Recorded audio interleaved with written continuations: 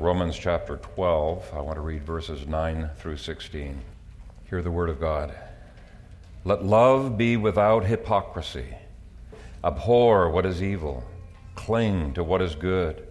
Be kindly affectionate to one another with brotherly love, in honor giving preference to one another, not lagging in diligence, fervent in spirit, serving the Lord, rejoicing in hope, patient in tribulation, continuing steadfastly in prayer, distributing to the needs of the saints, given to hospitality. Bless those who persecute you. Bless and do not curse. Rejoice with those who rejoice and weep with those who weep. Be of the same mind toward one another. Do not set your mind on high things, but associate with the humble. Do not be wise in your own opinion. Amen. Father, I pray for your blessing and your anointing to rest upon the preaching of your word and upon each one who hears. May the word sanctify us and enable us to glorify you. In Jesus' name we pray. Amen. There have been a lot of tears in our congregation over the death of the two cool sons, Richard, age 16, Desmond, age 12. And even though most of you only met them once, I think there was almost an instant kinship that many of you felt, and it has hit our congregation very, very hard. They were moving all of their equipment and stuff when this accident happened, and they were coming to the church plant in Iowa, and it's brought a deep sadness to our congregation. And added to that sadness is the death of Trisha's dad and the discipline of Pastor Mark Robinette, and there have been a number of other pains and difficulties that some of you have been going through. And so Gary and I decided we'd completely change the worship service yesterday, and yesterday I developed a new sermon that I hope will help us to navigate how we can better minister to each other during this difficult time. Now, some people have a hard time knowing how to minister when tragedy hits. You know, they wonder, do we give these people space to grieve? That's the first impulse that some people have. Or do we offer to help? Or do we not even offer? Do we just dive in and help? What do we say that won't bring more pain? How do we help in a way that will not overwhelm? Do we hug? What about those who don't like hugging? There's all kinds of questions that swirl through the minds of some people when they're facing a person and they want to be a help, but they don't quite know how to do it. Well, Romans 12, 9 through 16 gives some very practical guidance on how to love helpfully during a time of trouble. Some help is not very helpful, okay? First, in verse 9, Paul says, let love be without hypocrisy. God-given agape love is real and without pretense. We can't fake our love for each other. Love is a transparent giving of ourselves as we are. But just being yourself does not mean you're doing it in your own strength. Far from it. 1 Peter 1:22 says, obeying the truth through the Spirit in sincere love of the brethren. Through the Spirit. Each one of these points is going to require us to cry out to God for supernatural strength to minister above our own abilities. And if we do that, we're going to grow as a congregation, just like we've grown in the past through previous pains and losses. Paul goes on to say, abhor what is evil.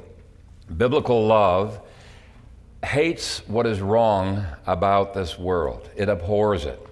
Love does not shut out reality in the hopes of being more spiritual. No, love is real, and it recognizes that death is an enemy. God calls it an enemy. Jesus not only wept with a sorrowing Mary, but he also, in that passage in John 11, had anger toward everything that was wrong in that situation. And there was a lot wrong in that situation. He was about to resurrect Lazarus, and he knew he was resurrecting Lazarus to be further persecuted and hated. And the Pharisees were going to try to hunt him down and kill him. And he knew that resurrection would lead to another reason for his own death. When verse 38 of that passage says that Jesus groaned within himself, the Greek word is embryomai, which has connotations of anger, censure, and strong disagreement with something. It's a groaning about the fact something is wrong, and we don't like that which is wrong. We don't like it.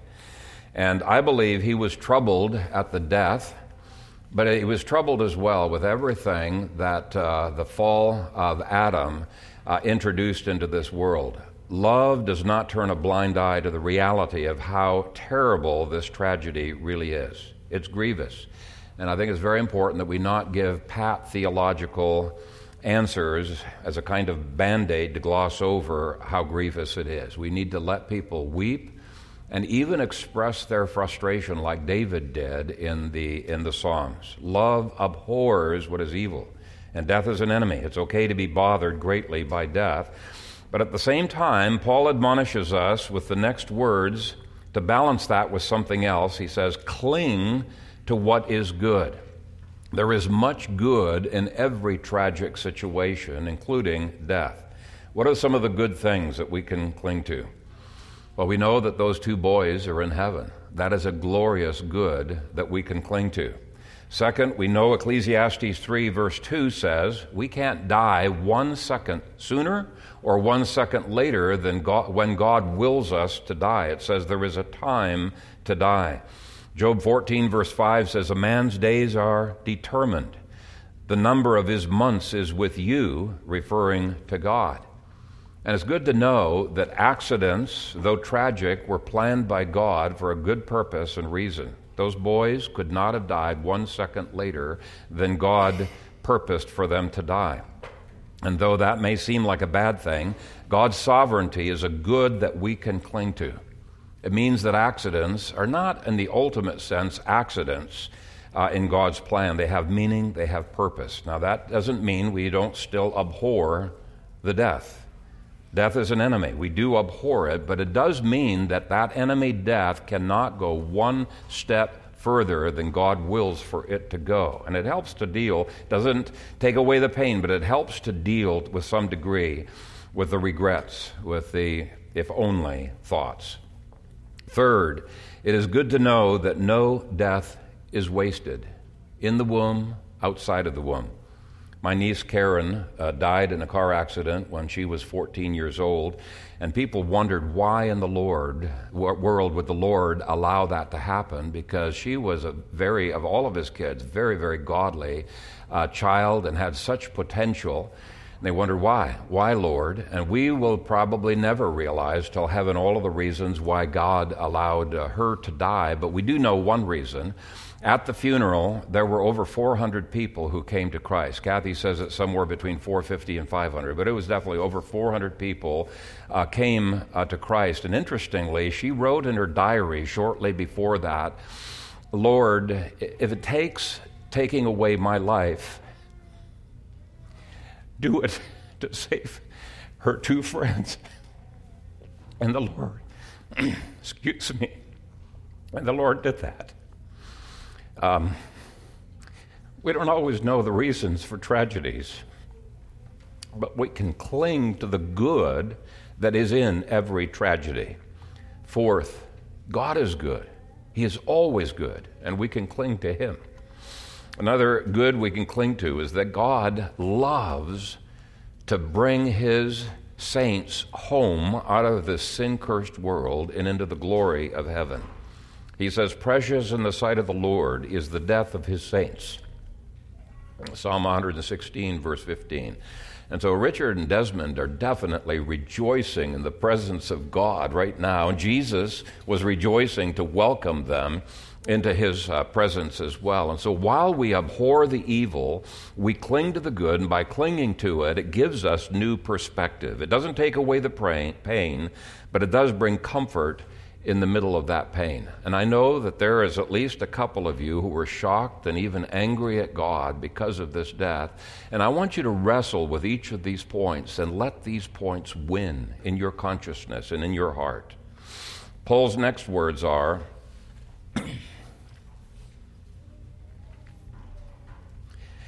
be kindly affectionate to one another with brotherly love. Now, the word for kindly affectionate, philostorgos, refers to a deep affection that involves touch, including hugs, feelings, actions, relationship, and presence. And the word for brotherly love means exactly that. It's the kind of love brothers and sisters have for each other.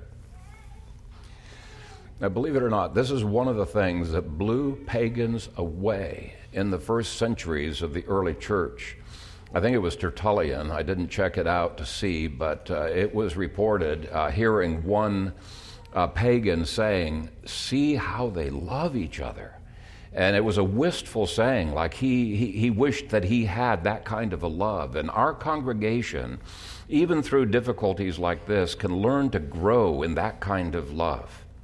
You know, including loving those who just left.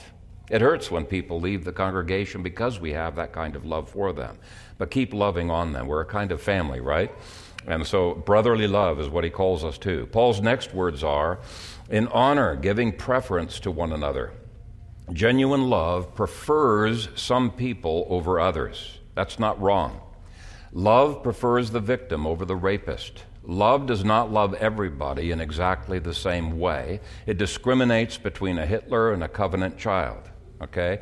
We are called to love our enemies, okay? The agape love we are called to, though, must give preference to those who are in the body, and then moves to other believers that we are close to, and then to general believers, yes, and then to unbelieving neighbors, and then finally to enemies. But we're limited. We're limited in our strength, our abilities, our resources, and so we can't love everybody in the world, and so there are degrees to which there's priorities in our loving, and that means you saints need to be willing to receive the love and the affection of others in the congregation as well. We are called to that. Now, some people just want to be left alone, but we are called to this kind of love for each other. You can't be left alone. And I think there's every reason to give preference to the Cool family since they're moving here next week. But don't overlook that word honor. Now, if you look up that word honor in the Greek, you might be surprised to find that it's the Greek word time, which means wages, giving of money, giving of other things, as well as giving honor and respect to people. And we're going to be collecting an offering for the Cools, who will have enormous medical expenses because when that equipment fell on them, he was pinned as well. She managed to get him out, but his hand, he had to be flown into Colorado to restore his hand, and he doesn't have insurance. And so there's going to be big medical expenses that are there, and one way we can show love is through a tangible gift. Next, Paul says, not lagging in diligence, fervent in spirit, serving the Lord. Every situation in life can be seen as an opportunity to serve the Lord. Now, we give diligence in our employment, but there is a sense in which we must have diligence in the way in which we love each other. Agape love requires work. It's just the way it is. It requires work. Ray and Miriam are right now expending themselves for the Cool family in exactly that way in Wyoming, so pray for them. Next, we see that love is full of hope. In fact, it's so full of hope, amazingly, it brings joy in the midst of sadness. Where do we get that hope? Well, we saw a few weeks ago, we get it from the promises of God. We got to immerse ourselves in the promises of God. 1 Thessalonians 4, verse 13 says that there is no comfort in sorrow unless we have hope. And we have the hope of heaven. We have the hope of a future resurrection. And it gives us an entirely different perspective on death than what pagans have. This is what made funerals have such a profound impact out in Ethiopia. There were probably more Ethiopians when we were out there that came to Christ through funerals than they did through any other means of outreach, because it was so stark, the difference between a pagan funeral where there was despair and screaming and the hope that filled the Christian funerals. It was a very powerful thing. So give hope by giving well-applied promises of God. Now, we don't want to give pat theological answers, but there are promises that can be given in a well-timed way that can minister powerfully. Next, Paul says, patient in tribulation.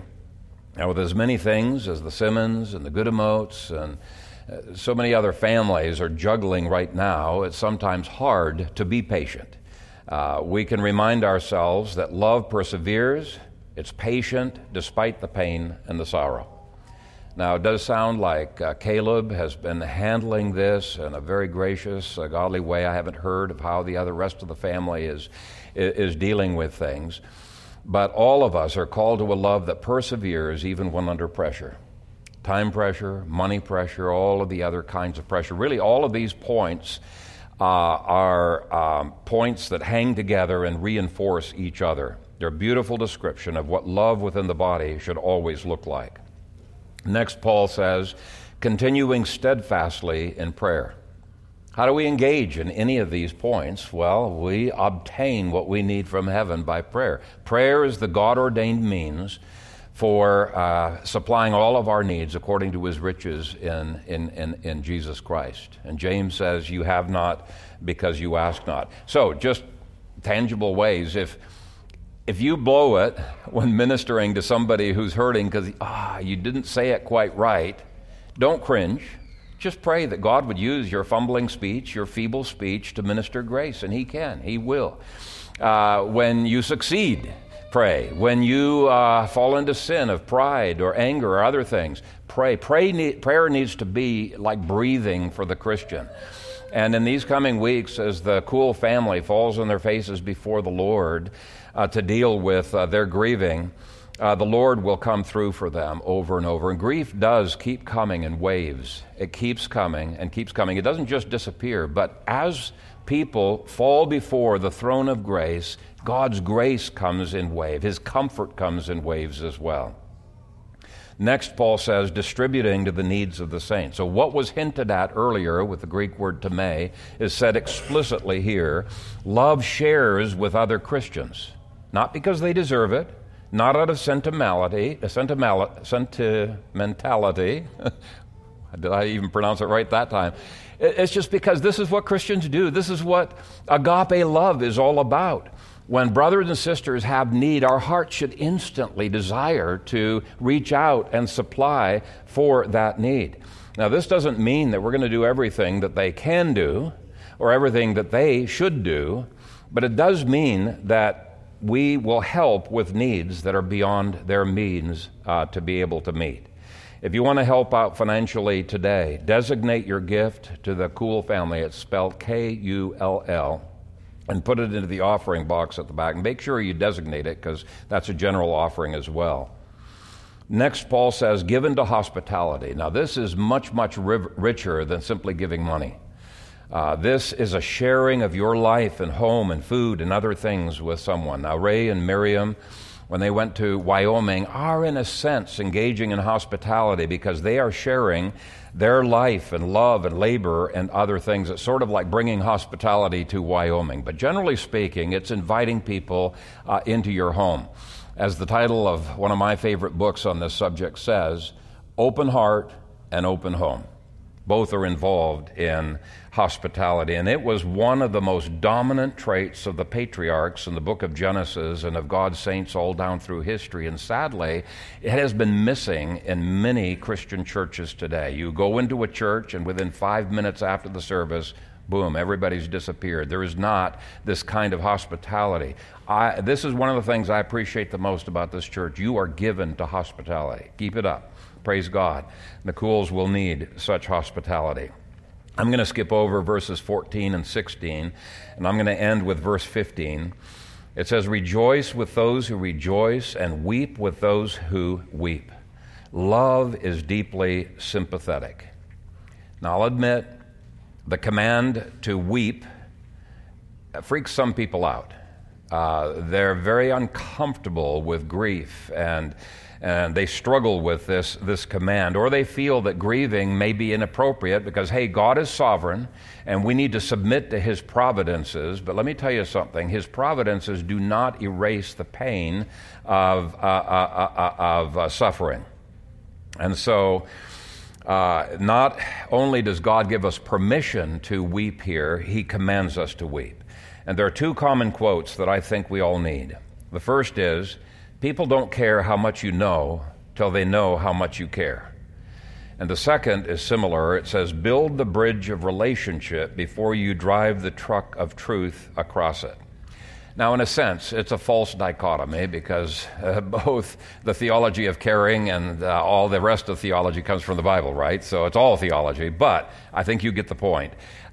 Just like Jesus, when we do it this way, we're packaging the truth in flesh just as Jesus packaged the truth. So how do we learn to enter into people's lives in a way that shows real care? It'll require some inconvenience and time and wisdom, but consider 5 additional truths that aren't in your bulletins that might help you out. First, consider the enormous inconvenience that Jesus went through in order to enter into our lives, in order to enter into our sorrows. I mean, it's breathtaking when you consider all that he endured to enable us to cast our cares upon him. And if we remind ourselves of that, of all that Jesus did to enter into our sorrows, it might motivate us to enter into the sorrows of others, however uncomfortable that might be to some of us. Second, remind yourself that Jesus does not hold you at arm's length when you experience hurts and mistakes and sins and regrets and sorrows and painful events. I mean, his compassion, his affection, his willingness to draw you in can motivate you to imitate some of his specific actions of ministering. I mean, Jesus ministered to people who were just raw with emotional pain and despair and regrets and feelings of betrayal and other fragile emotions. So knowing that Jesus ministered in uncomfortable places can help motivate us to do so. Third, try putting yourself in that person's place and ask what you would want. If you would not want 100 phone calls in one day expressing your sympathies, which would be absolutely overwhelming, and if you would not want 100 meals delivered to you in one day, also overwhelming, you might want somebody in the core group there in Iowa to orchestrate and to schedule some of these actions of love. It can be overwhelming when everyone wants to love on you at the same time. But fourth, to balance that off, not everybody's the same. Don't assume other people are going to approach it the way that you would. You might love all of this attention, or you might be the person who just wants to crawl in a hole and have everybody go away, right? Don't assume the other person is that way. And so I would just encourage you to ask advice from those who are closest friends of them to find out, where their needs are at. Maybe at this point they don't need any help, and what kinds of ways that you can be of assistance. Fifth, don't close off your emotions. I made this mistake. Growing up in a boarding school with all kinds of abuse, I closed off my emotions. I figured that was the best way to protect myself from getting hurt. But over time, I began to realize this is not biblical at all. I need to sanctify my emotions to the Lord just the way the Bible treats emotion. It talks a great deal about that subject. And so I started opening up my heart, and I remember the first time that I cried as an adult, it was like a dam burst open, and I could not stop sobbing.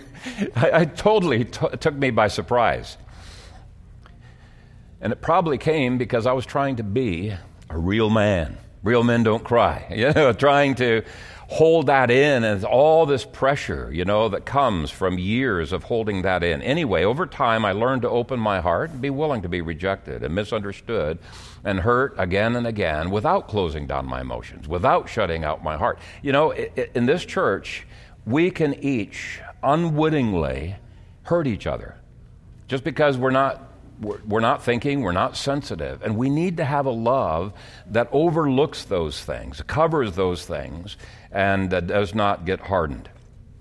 I look up the Greek word splanknon, which is the noun form, and the splanknizomai, which is the Greek form for emotions, and it literally just means your intestines, right? Intestines that are in turmoil because of your emotions.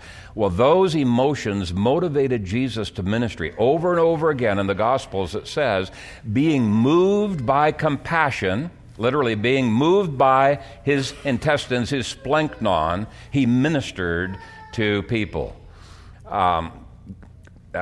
He ministered out of emotion. Give your emotions to the Holy Spirit and ask Him to help you to rejoice with those who rejoice and to weep with those who weep. Ask Jesus to cause His compassion to flow through you, and you will get over time better and better. You're going to blow it from time to time, but you'll get better and better at ministering to those who are hurting.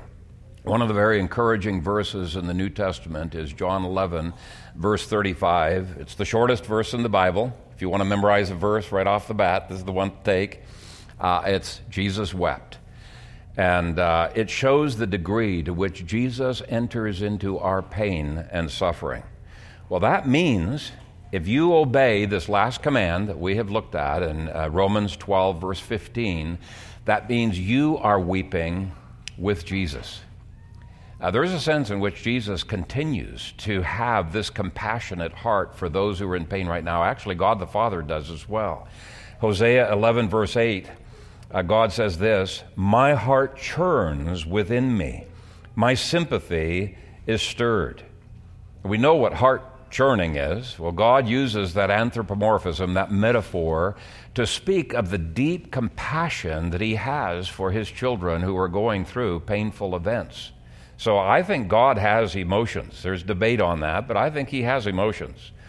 In any case, Jesus in His humanity wept with us, and Hebrews says that Jesus continues to be moved by compassion. It's a different Greek word, but it also deals with feelings.